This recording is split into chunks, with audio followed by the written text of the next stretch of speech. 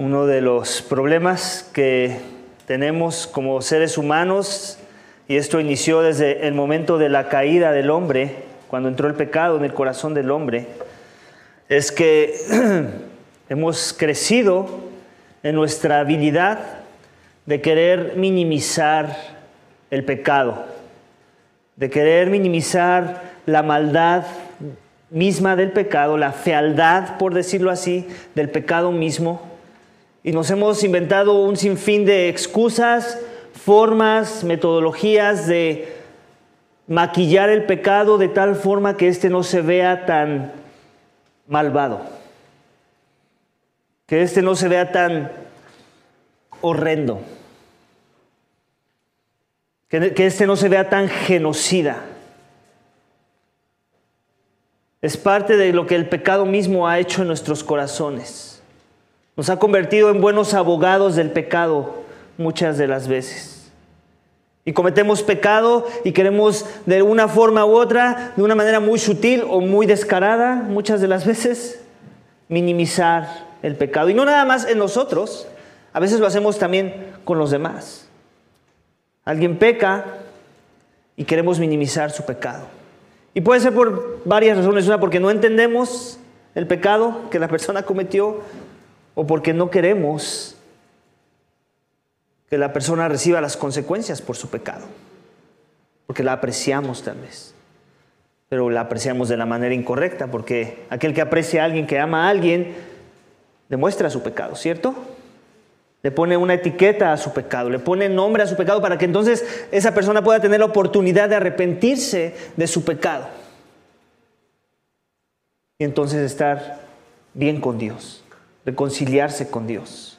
Ese ha sido el va y viene con este tema del pecado por generaciones y generaciones en los asuntos de los hombres.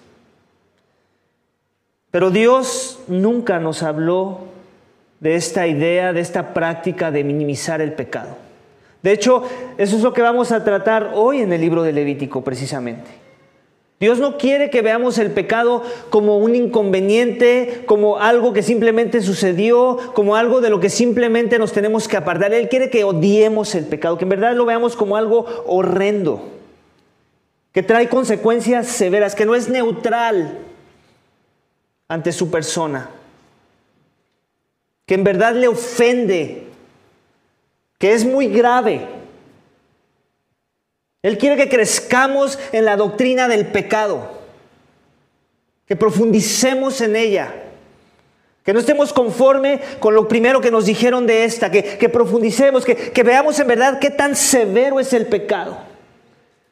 Y yo creo que no hay mejor capítulo de la Biblia, aunque muchos capítulos de la Biblia hablan con respecto al pecado, no hay mejor capítulo de la Biblia para profundizar y llegar al centro, al corazón de cómo Dios ve el pecado, que el Levítico capítulo 4 que acabamos de leer.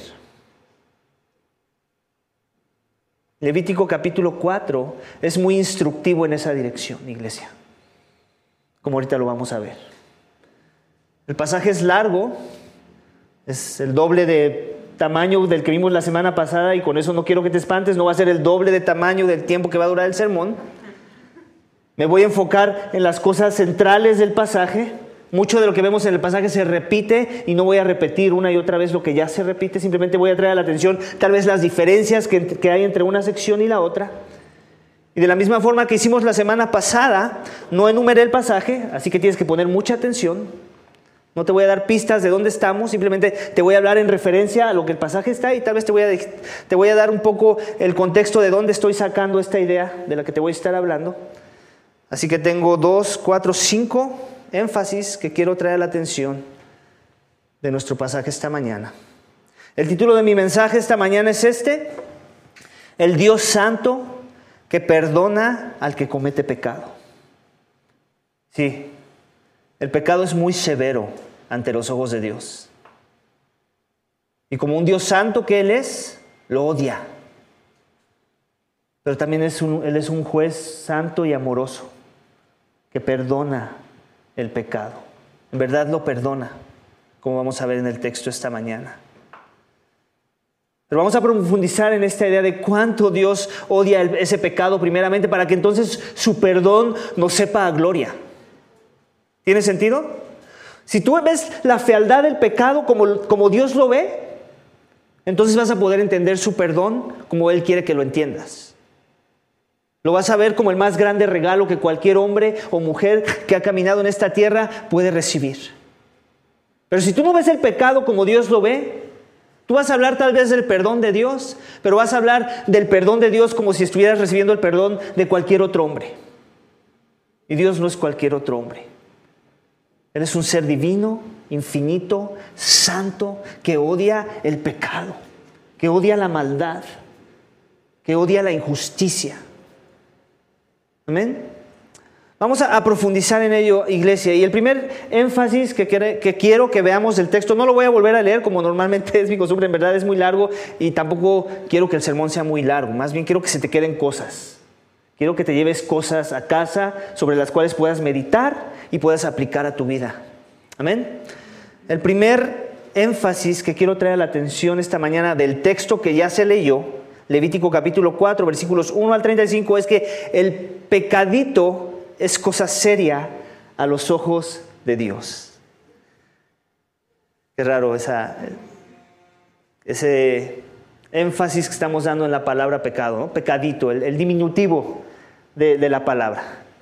Pecado, pecadito, pecadote, el pecadito. ¿Por qué el pecadito? Te preguntarás. ¿De dónde sacas ahora tú, Omar, esta idea del pecadito? Y cómo el pecadito es cosa seria a los ojos de Dios. Por lo que dice el texto. Voy a leer una sección, por ejemplo. Dice, capítulo 4, versículo 1, y dice, entonces el Señor habló a Moisés. Esto es un segundo oráculo, por decirlo así. Así inició el libro de Levítico, que Dios habló a Moisés. Pareciera que hubiera habido alguna pausa en la interacción con Dios, en la revelación divina que Dios estaba dando a su siervo Moisés. Y aquí vemos como que una continuación de lo que Él quiere que siga instruyendo al pueblo de Dios. Algo que es bueno traer énfasis aquí también es que Dios no nada más habló a Moisés como en código secreto, como diciendo, esto te lo revelo a ti, que eres un líder. No, Él dice, el Señor habló a Moisés, di a los israelitas. ¿A quién se lo tenía que decir? A todo el pueblo. Todo el pueblo tenía que estar enterado de esto, no nada más los sacerdotes, no nada más Aarón y su descendencia, o Moisés, el líder de Israel en ese momento. Todo el pueblo tenía que tener entendido de esto que Dios iba a hablar, porque era muy importante. Dice, di a los israelitas, si alguien peca inadvertidamente, esa es la palabra. O otra mejor traducción sería sin intención. Si alguien peca sin intención, ¿alguna vez has escuchado? ¿Alguna vez tú mismo te has justificado en esa dirección? No, sí lo hice, pero no sabía que era pecado. No, sí lo hice, pero no era mi intención lastimarte. No era mi intención dividir a la iglesia. ¿Alguna vez lo has escuchado? No era mi intención ofender a nadie. Y empieza la justificación, ¿cierto? Empezamos a usar el artefacto de la justificación, al cual nos hemos convertido muy buenos en eso. En eso nos hemos convertido en unos atletas, en unos másters de la justificación. No, lo hice, no sabía.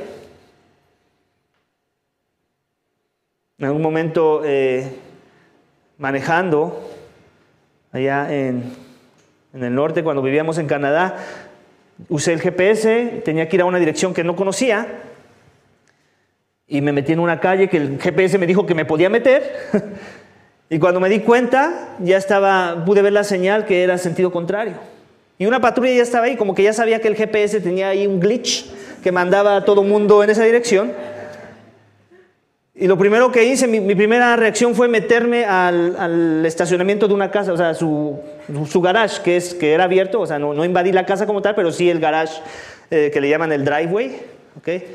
Que es como que está al lado de su jardín, por decirlo así. Y me quedé ahí y yo dije, que piense que esta es mi casa.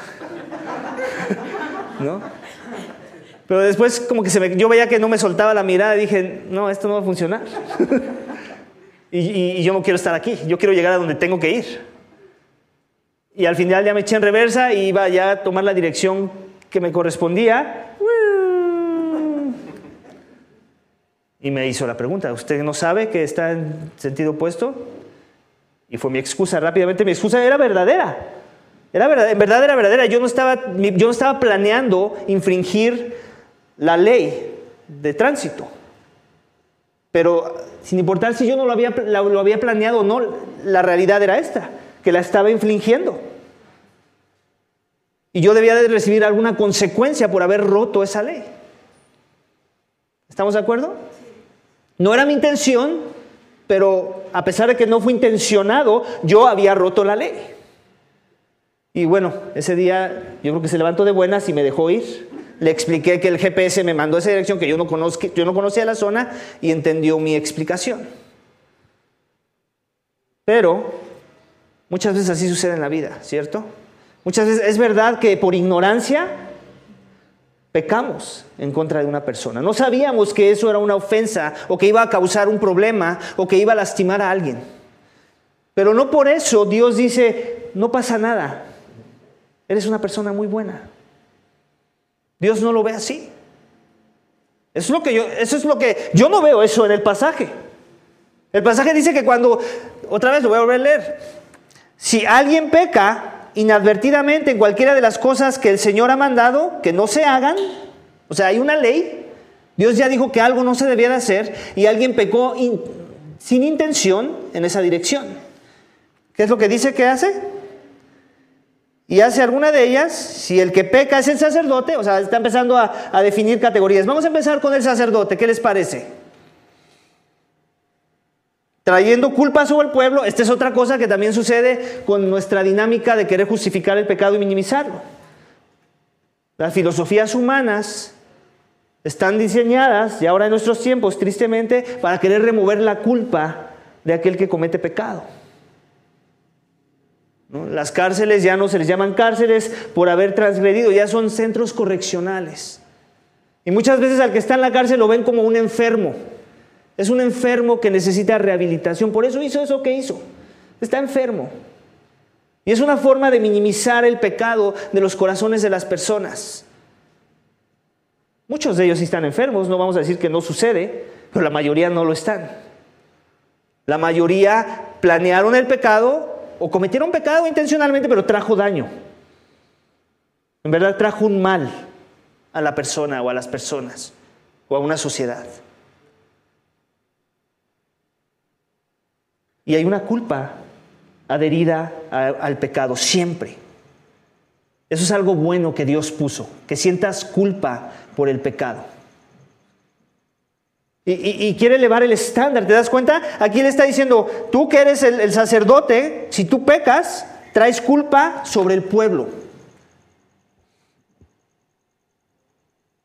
El sacerdote debía ser una persona de influencia sobre el pueblo, una persona que guardara un carácter recto, digno de ser imitado. De forma que cuando el sacerdote pecara, no nada más estaba trayendo culpa sobre su persona, estaba trayendo culpa sobre todo el pueblo. ¿Te das cuenta cómo veía ya el pecado Dios desde esa perspectiva? El pecado no intencionado del sacerdote. No pierdas esta parte, es bien importante. Es el pecado no intencionado. Vamos a ver cómo Dios quiere que el sacerdote lidie con ese pecado. Dice, trayendo culpa sobre el pueblo, que entonces ofrezca al Señor. ¿A quién tiene que ofrecer el sacrificio? Al Señor. Que entonces ofrezca al Señor un novillo sin defecto como ofrenda por el pecado. O sea, un sacrificio por el pecado que ha cometido. Y dice, traerá el novillo. ¿Qué es un novillo? Es un toro. Traerá el novillo a la puerta de la tienda de reunión, o sea, a la entrada donde está el tabernáculo, delante del Señor, pondrá su mano sobre la cabeza del novillo. Ya explicamos en las veces pasadas lo que eso simboliza. Es como una transferencia simbólica del pecado que él cometió, se transfiere al novillo ahora y lo degollará delante del Señor. Y el mundo de nuestros días se rompe las vestiduras. ¿Cómo? Si no fue intencional. Pecó, pero no fue intencional. No era su intención pecar. ¿Por qué tiene que haber derramamiento de sangre? ¿Por qué tiene que haber muerte? ¿Por qué se tiene que aplicar la condena por el pecado? La paga del pecado es muerte. ¿Por qué? Suena muy severo. Suena como un Dios muy iracundo. Así suena ante los ojos del mundo. Pero ante los ojos del pueblo de Israel, lo que Dios quiere que ellos aprendan es que Dios es santo. Que Él en verdad odia el pecado. Él odia el pecadito. O a lo que nosotros queremos llamar pecadito, que no fue intencional. Y si Él odia el pecadito a ese nivel que demanda la muerte del que lo comete, ¿cuánto más odia el pecadote? ¿Cuánto más odia eso que hasta el Chapo llamaría pecado?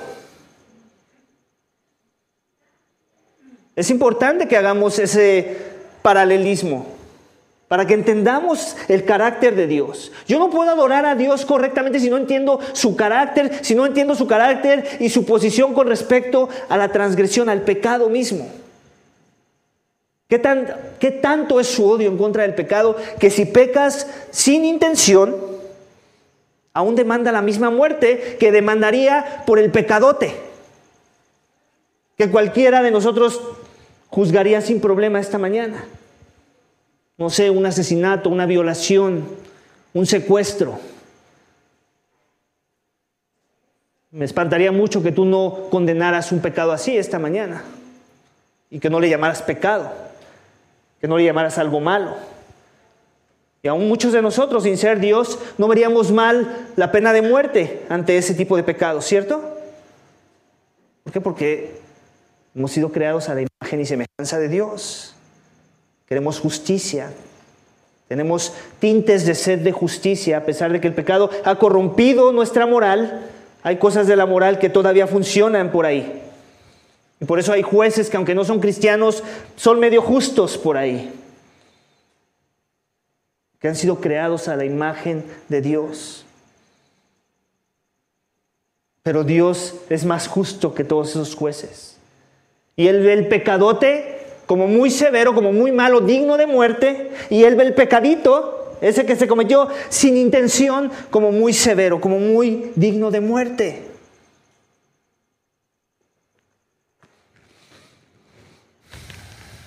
Eso nos lo dijo en el versículo que acabamos de leer. Pero también lo vemos en el versículo 14, cuando se llegue a saber el pecado que han cometido. Un poquito antes dice, en el 13, si toda la congregación, aquí ya está hablando no nada más del sacerdote, sino de toda la congregación, está hablando de otro rubro, ¿no? Vamos a hablar de otro perfil que potencialmente puede pecar, y está hablando de toda la congregación, de toda la asamblea, ¿ok? Todo Israel. Si toda la congregación de Israel es la que comete error, aquí la mejor traducción sería otra vez la misma. Si peca sin intención o no intencionadamente. Sigue siendo la misma. En todos esos se repite la misma frase. Aquí no sé por qué los traductores hicieron eso de estar cambiando las palabras, pero es la misma palabra. Si peca sin intención toda la congregación, se demanda otro novillo. Y después hay otra sección donde dice, cuando es un jefe, versículo 22, el que peca inadvertidamente o sin intención, ¿qué se demanda? Un macho cabrío sin defecto. Así como que aquí ya bajó el precio del pago por el pecado. Si era el sacerdote ungido, era un ovillo, había que traer el toro. Y ya hemos hablado del valor de los animales en ese contexto en el que ellos se encontraban. O sea, la ofrenda que tenían que ofrecer no era nada barato, no era nada que tuvieran ahí amarrado en su corral. Era algo que costaba. Para el sacerdote un novillo, para toda la asamblea un novillo, para un jefe de la nación, o sea, un líder, un hombre de influencia, se demandaba también algo, como un cordero, un cabrillo. Un cabrío, sin defecto. Y también vemos la última sección, versículo, en el versículo 27, y si es alguien del pueblo el que peca inadvertidamente, haciendo cualquiera de las cosas que el Señor ha mandado, otra vez, inadvertidamente, sigue siendo la misma palabra, sin intención, ¿ok? Dice, su ofrenda, traerá como su ofrenda una cabra sin defecto por el pecado. Y más adelante también les da la opción de un cordero, o cabra o cordero. Alguien del pueblo, en una mejor traducción, un hombre común. O sea, alguien que no es un jefe, alguien que no es un sacerdote, un hombre común. Alguien que no necesariamente está en una posición de influencia o de liderazgo. También tiene que traer sacrificio si peca sin intención. ¿Te das cuenta? ¿Ahora hace sentido el énfasis que estoy dando en el sermón? El pecadito es cosa seria a los ojos de Dios. ¿Y cuál es la esperanza que Dios tiene cuando entendemos esto a la luz de Levítico 4? Que ya crezcamos en no tratar de minimizar el pecado tanto en nosotros primeramente, pero también hacia los demás, hacia aquellos que dicen ser pueblo de Dios y aún a los que no lo son. Que veamos el pecado como Dios lo ve, como algo serio, como cosa seria. El pecado es cosa seria delante de los ojos de Dios.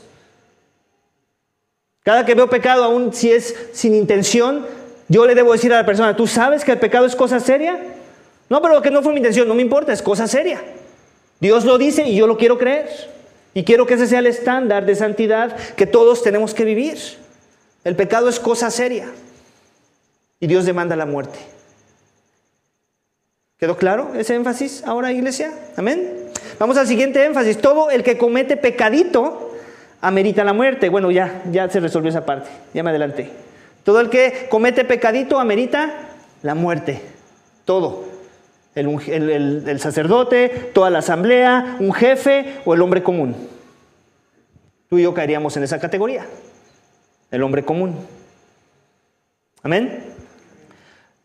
El siguiente énfasis es este. La consecuencia por tu pecado es proporcional a tu posición de influencia. Más o menos también ya te manejé una idea. El sacerdote, ¿qué tuvo que sacrificar? Un novillo.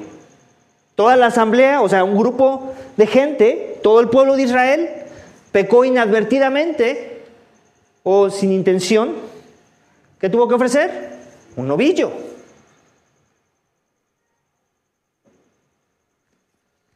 Todos tuvieron que ofrecer un animal. Aquí nadie se escapó, aquí Dios le dijo, tú trae una ofrenda de grano. Dios pidió muerte por ese pecado. Así de severo es Dios con el pecado y con el que lo comete. Mereces la muerte. ¿Por qué? Porque Dios es amor. Otra vez. No lo convirtamos en un villano. Cuidado con donde tu corazón esté convirtiendo a Dios en un villano. Porque si estás llegando a esa conclusión no estás entendiendo nada del texto. Si Dios ama, si Él en verdad es el juez más justo de toda la tierra, si en verdad Él es amor, Él tiene que odiar el pecado. ¿Amén? Entonces vemos como la proporción y lo podemos ver hasta en ejemplos de la vida real. En la semana me enteré, o la semana pasada creo que fue la pasada, no fue esta semana, me enteré de un predicador, no voy a dar el nombre porque no se trata de hacerle mala fama, y porque creo hasta ahorita se sigue mostrando ser un verdadero hermano en Cristo, pero es un hermano de influencia, de mucha influencia en Norteamérica. Y lo bajaron del púlpito por un momento. No va a poder predicar por un tiempo. Su nivel de influencia es muy alto. No nada más tiene una mega iglesia, no nada más tiene campuses, y no nada más es director de muchos ministerios para eclesiásticos. Y lo bajaron del púlpito. Va a estar por un tiempo no teniendo la influencia sobre el pueblo de Dios en la enseñanza. Y la razón por la que lo bajaron del púlpito sería la razón por la que la mayoría de los que estamos aquí, con excepción mía, no se les diría que tendrías que dejar de servir. Él estuvo enviándose mensajes que ni siquiera eran sexuales o con una dirección a buscar el adulterio, por decirlo así, con una mujer. Esos mensajes aún su esposa sabía de ellos, o sea, no era nada secreto. El esposo de la mujer esta también sabía de ellos. No era nada secreto, en verdad no parecía hacer nada malo. pero a la luz de una hermana que tenía el discernimiento suficiente para ver que los mensajes tampoco eran apropiados, que vinieran de alguien con la posición que él tenía, se le trajo a su atención. En el momento él no lo recibió, pero después lo habló con sus ancianos. Mira, esto sucede, esto me trajeron a mi atención. Ellos, haciendo un análisis más profundo a la luz de la santidad que Dios demanda de aquellos que les sirven, detectaron que había un problema. Algún problema en el corazón en el que él tenía que trabajar. Y le dijeron, tú no puedes por ahorita, necesitamos restaurar, encontrar qué es lo que está mal en tu corazón. Porque algo está mal. Todavía no tenemos bien el diagnóstico, pero definitivamente algo no está bien. Y él, en su misión, entendiendo la gravedad del asunto y sobre todo entendiendo su posición de influencia, dijo, yo me someto. Habló con su congregación y no sabemos cuánto va a tardar en que sea restaurado. Pero ¿de qué estamos hablando? De la misma idea. Si el sacerdote peca, se demandaba un sacrificio y el sacrificio era muy costoso. En este caso, este hermano pecó, se demanda un costo grande por su pecado. Las consecuencias son más grandes dependiendo de tu posición de influencia. Otra vez, quiero hacer esta aclaración porque es bien importante. Eso que él hizo no hubiera demandado que cualquiera de los que sirven en la producción o aún en la alabanza tuvieran que dejar de servir. Tal vez sí hubiera demandado algún tipo de exhortación o un discipulado. Pero en el contexto de él, por su posición de influencia, eso era lo que demandaba. Es importante que veamos que hay distinción dependiendo de la audiencia o del perfil de la persona que comete pecado. Según tu posición de influencia, según las consecuencias de tu pecado. Y según el impacto también de tu pecado. Porque suponiendo que si hay algo malo que lo iba a llevar en una dirección totalmente torcida, tal vez no sea el adulterio. Imagínense una persona con tanta influencia cometiendo adulterio. El impacto y el daño que su pecado iba a traer a la comunidad de fe, en este caso su iglesia, pero también a todo el mundo cristiano que lo reconoce como un maestro de influencia. Y la vergüenza, la culpa que trae vergüenza, que iba a traer también ante los ojos del mundo. Con todo eso ya lo están juzgando, déjame te digo, tristemente. A pesar de que están haciendo las cosas bien, están siguiendo procesos sanos y bíblicos, ya sabes, no falta los que quieren tener su opinión, ya hemos hablado de eso, Santiago, los que no saben refrenar su boca, ya están opinando y poniendo ahí cosas bobas en las redes sociales. En vez de orar por él, en vez de orar por esa iglesia, en vez de orar por él, en vez de orar por sus ancianos, en vez de quedarse callados. Ni siquiera tienen los detalles de nada y ya están hablando. Tenemos que tener mucho cuidado y mucho temor de Dios también en ser parte de algo así, si no somos llamados a ser parte de algo así. Amén. Entonces la consecuencia por tu pecado es proporcional a tu posición de influencia. Eso siempre va a suceder. Siempre. Y tenemos que entender ese principio. Porque si no lo entendemos y algún día sucede en nuestra iglesia y vemos que damos un trato del pecado de alguien que estaba como encargado de algún ministerio, que no le dimos a alguien que cometió el mismo pecado, pero que no era el encargado de ese ministerio, y muchos pueden pensar, ¿por qué no se le trató igual? Cometió el mismo pecado, eso es injusto. No lo es. Tenemos que aprender a discernir cosas y entender que según tu posición de influencia va a haber un impacto, tanto de daño, pero también como consecuencias por tu pecado. Amén. Por la gracia de Dios, ahorita no estamos ahí. Bueno, sí estamos ahí, pero nos tienen que enterar ahorita de eso. Pero se enterarán en la reunión de miembros. ¿Sí me entienden? Esto es bien importante que se entienda, porque si no lo entendemos, vamos a manejarnos como cristianos shallow, pocos profundos, que no sabemos discernir cosas. Que queremos manejarnos con un amor torcido que el mundo nos vende, de que no debe haber consecuencias por nada, aun si es un pecado no intencionado, mucho menos. Es importante, iglesia, que crezcamos en estos temas de la santidad, de cómo Dios ve el pecado, para entonces poder entender lo que sucede cuando hay consecuencias por el pecado y poder estar unidos ante esa situación cuando esa situación suceda. Amén. el siguiente énfasis es que Dios perdona todo tipo de pecado. Ya estaba sonando muy duro el sermón, ¿cierto? Esto está muy duro. ¿Dónde está la gracia? Ese es el punto del sermón. Ese es el punto del pasaje, que Dios odia el pecado, pero Él es lleno de gracia.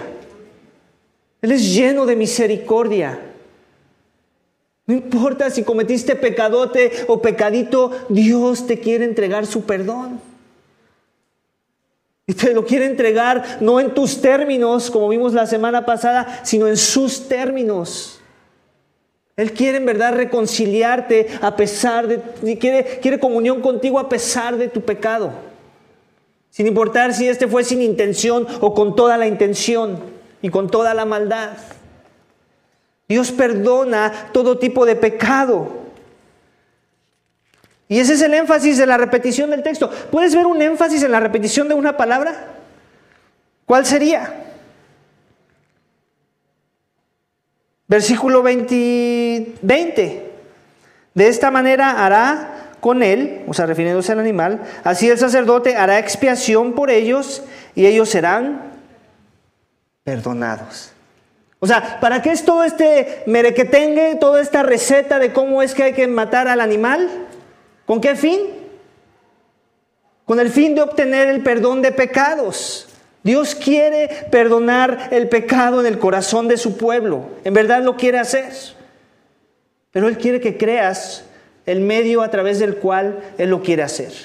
Y si tú no crees el medio y que el medio es suficiente para perdonar tu pecado, entonces tú no eres digno de ser perdonado. Porque Él quiere que creas su palabra.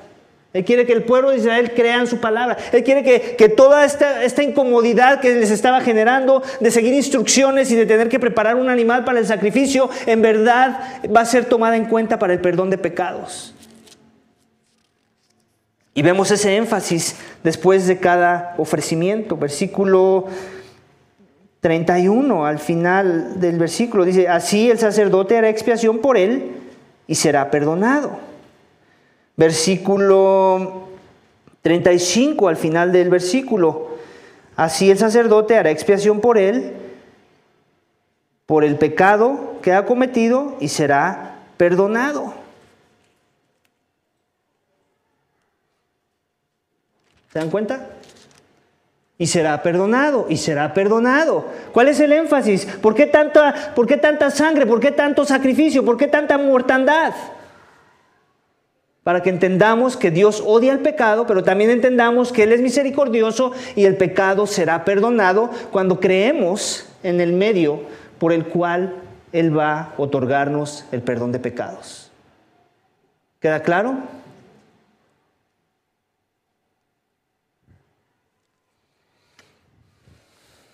Por último, el último énfasis del texto y con el cual podemos tener la aplicación centrada en el Evangelio es que solo en Jesús. Entonces Dios perdona a todo tipo de pecador, ¿cierto? Bueno, antes de eso, Dios perdona a todo tipo de pecador, ¿cierto? No importa si eres el sacerdote ungido o toda la asamblea o un jefe con influencia o el hombre común.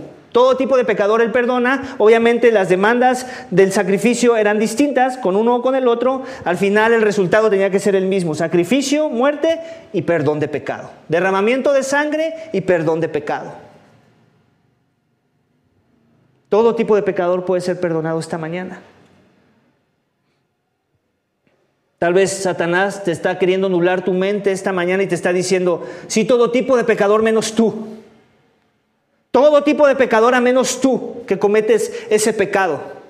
Menos tú que ocultas esto, que eres un hipócrita, una hipócrita. Si tú crees esa mentira, te estás perdiendo el corazón del pasaje. Dios perdona todo tipo de pecado. El pecadito y el pecadote. Ese que ves horrendo, ese que te trae culpa y que te avergüenza.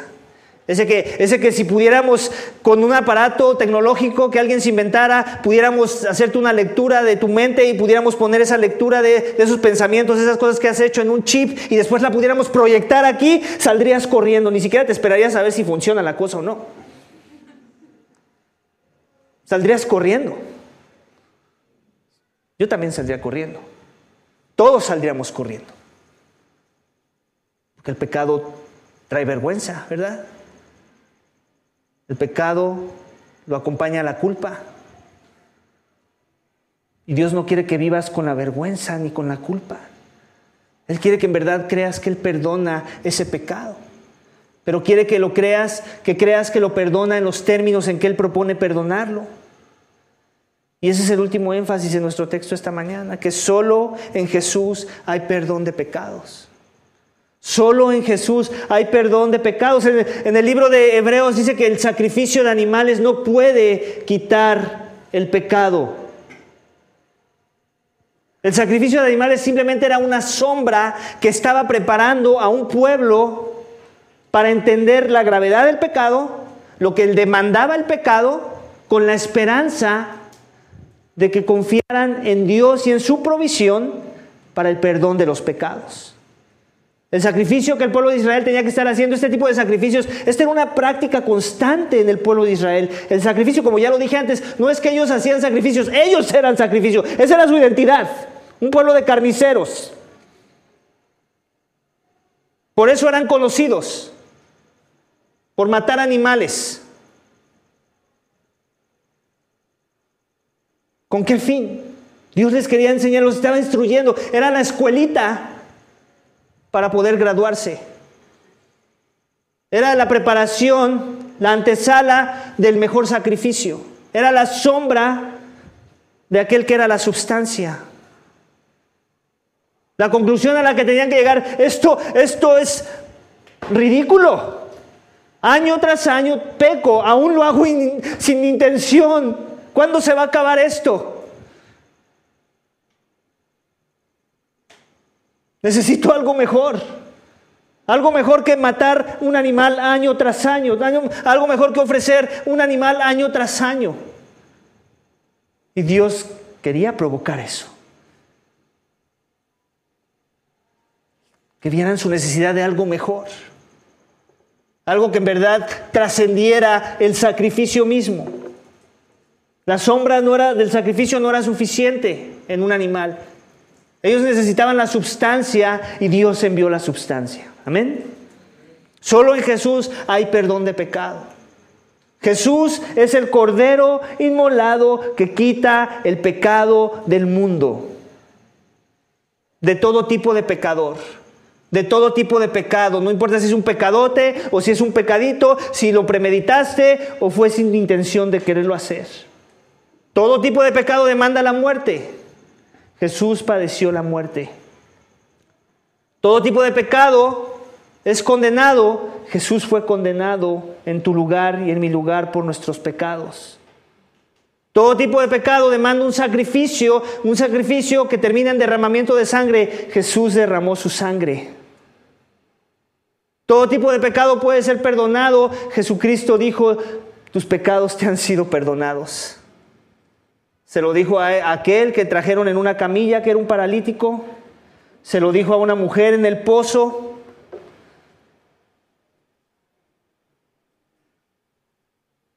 Y te lo dice a ti esta mañana. Tus pecados pueden ser perdonados. Eso que mi padre enseñó al pueblo de Israel, soy yo. Se cumple en mí. De mí te quería hablar mi Padre.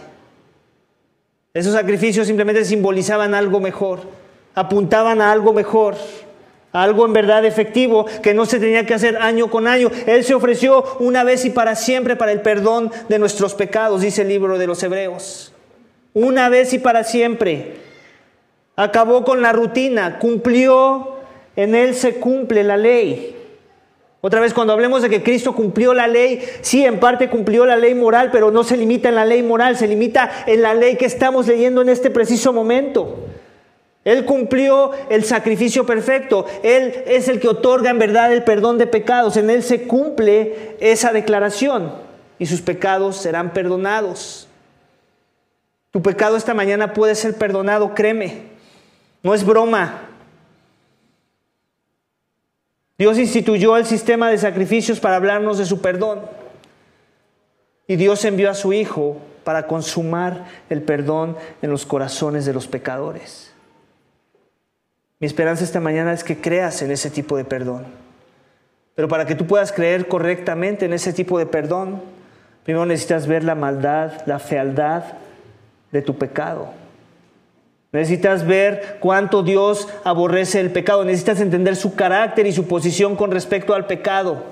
Y si no entiendes eso, tú no eres digno de ser perdonado.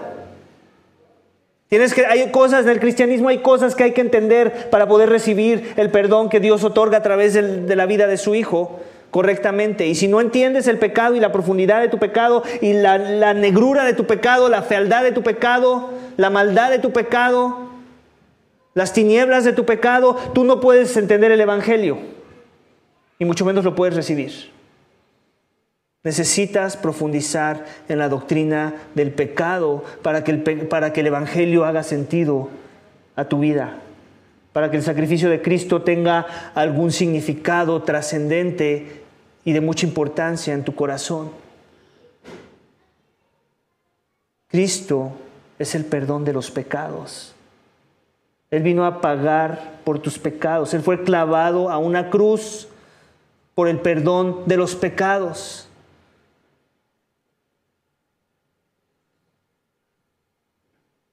¿Crees eso, iglesia? ¿En verdad tu esperanza está en ese sacrificio? ¿En verdad el sacrificio de Cristo ha removido la culpa o vives bajo una culpa? ¿O te estás creyendo las mentiras de Satanás que no es suficiente, que hay algo más que tú tienes que hacer? Suena muy fácil, pastor. Dame un sistema de obras, dame una lista de obras. Dime qué tengo que hacer, a quién tengo que ayudar, a quién tengo que alimentar. No estás entendiendo el Evangelio si quieres una lista. Se demanda un sacrificio. Y con el sacrificio obtienes perdón de pecados. Créelo. Es tu fe en ese sacrificio lo que te va a justificar, lo que te va a otorgar el perdón, lo que te va a preparar para estar listo ante la presencia de Dios. Porque aquel que era muy justo, el Cordero inmolado de Dios que quita los pecados del mundo, su Hijo amado, que nunca pecó, padeció la muerte que tú merecías por tu pecado, para que su justicia fuera transferida a ti y tu maldad fuera transferida en Él, y para eso fuera puesto a muerte de cruz. Fue su sangre la que tuvo que ser derramada para que Dios pudiera perdonar tu pecado. Este Cordero no se quedó en una tumba, no se quedó en un estado de putrefacción, no se quedó muerto, sino que resucitó al tercer día. Y ahora está vivo y reina como una muestra de que la ofrenda que Él mismo propuso en su persona es una ofrenda al olor fragante a los ojos de su Padre. Como hemos estado viendo en el lenguaje de Levítico, olor fragante. ¿Por qué es olor fragante otra vez? Carne ahí machacada. Las sombras de la carne machacada es las sombras de su Hijo machacado por nuestro pecado. Y cuando confiamos en la provisión que Dios nos ha dado, cuando vemos nuestra esperanza en ese sacrificio, Dios dice, esto es olor fragante. Eso que yo ordené desde tiempos antiguos como un patrón de conducta que ellos tenían que seguir, que se iba a consumar en mi Hijo y que iba a encontrar un significado entero en mi Hijo, es olor fragante si tú lo crees. Es así como yo quiero perdonar al pecador. En mis términos, con un correcto entendimiento del pecado, de las demandas del pecado y de la reconciliación que pueda haber a través de un sacrificio por el pecado. Esta mañana, si aún no has confiado en Cristo como tu Señor y Salvador, como el pecado, como la provisión por el pecado que tú has cometido, y tú has de estar pensando, pero si mi pecado es chiquitito. Ya vimos cómo Dios lidia con el pecadito. No, mi pecado no es tan ofensivo, no es como el de Hitler. No vengamos con esas excusas. Ya vimos cómo Dios lidia con el pecado, el que no se cometió intencionalmente. Dios odia el pecado, Él odia tu pecado esta mañana, pero quiere reconciliarte con Él, quiere entregarte el perdón de ese pecado, pero es a través de los méritos de su Hijo. Amén. Vamos a orar, iglesia, para que Dios nos dé esa gracia. Padre, te damos gracias. Yo ruego para que todo el que escuchó este mensaje esta mañana primeramente crezca en su entendimiento de saber que tú odias en verdad el pecado. No importa el tamaño de no importa si no estaba malintencionado, pero se cometió, si hubo una transgresión, tú lo odias. Y tú quieres un precio alto por el pecado, la muerte misma, como se lo mostraste a Israel. Tú demandabas muerte y sacrificio. Tú demandabas derramamiento de sangre. Señor, ayúdanos a ver el pecado, la fealdad del mismo, tan grave como tú la ves, Señor, para que entonces la provisión que tú has dado, la opción de reconciliación y perdón de pecados tenga sentido a nuestras vidas y queramos confiar en el sacrificio que tú ya has provisto para nosotros poder ser perdonados. El sacrificio mismo de la sangre que fue derramada, del Cordero que derramó su sangre. Esa sangre que nos limpia, esa sangre que nos justifica, esa sangre que fue dada como pago por la transgresión. Señor, ayúdanos a confiar en tu Hijo Jesús y a ver las sombras del Levítico y ver el cumplimiento de esas sombras en la persona de tu Hijo amado. Gracias por amar tanto, Señor, por amar tanto que odiaste tanto el pecado y que se demandó un sacrificio perfecto, sublime, muy alto, como pago por el pecado. Y gracias porque a través de ese sacrificio tú perdonas, en verdad perdonas a todo aquel que se arrepiente de sus pecados y viene humillado a los pies de tu Hijo. Gracias por los que ya hemos recibido ese perdón. Yo ruego esta mañana por todo aquel que ve esto como locura, porque en verdad es locura para aquel que está perdido, pero para los que hemos creído es reconciliación, es perdón y es salvación. Te lo pedimos y te damos gracias en el nombre de tu Hijo amado Cristo Jesús. Amén.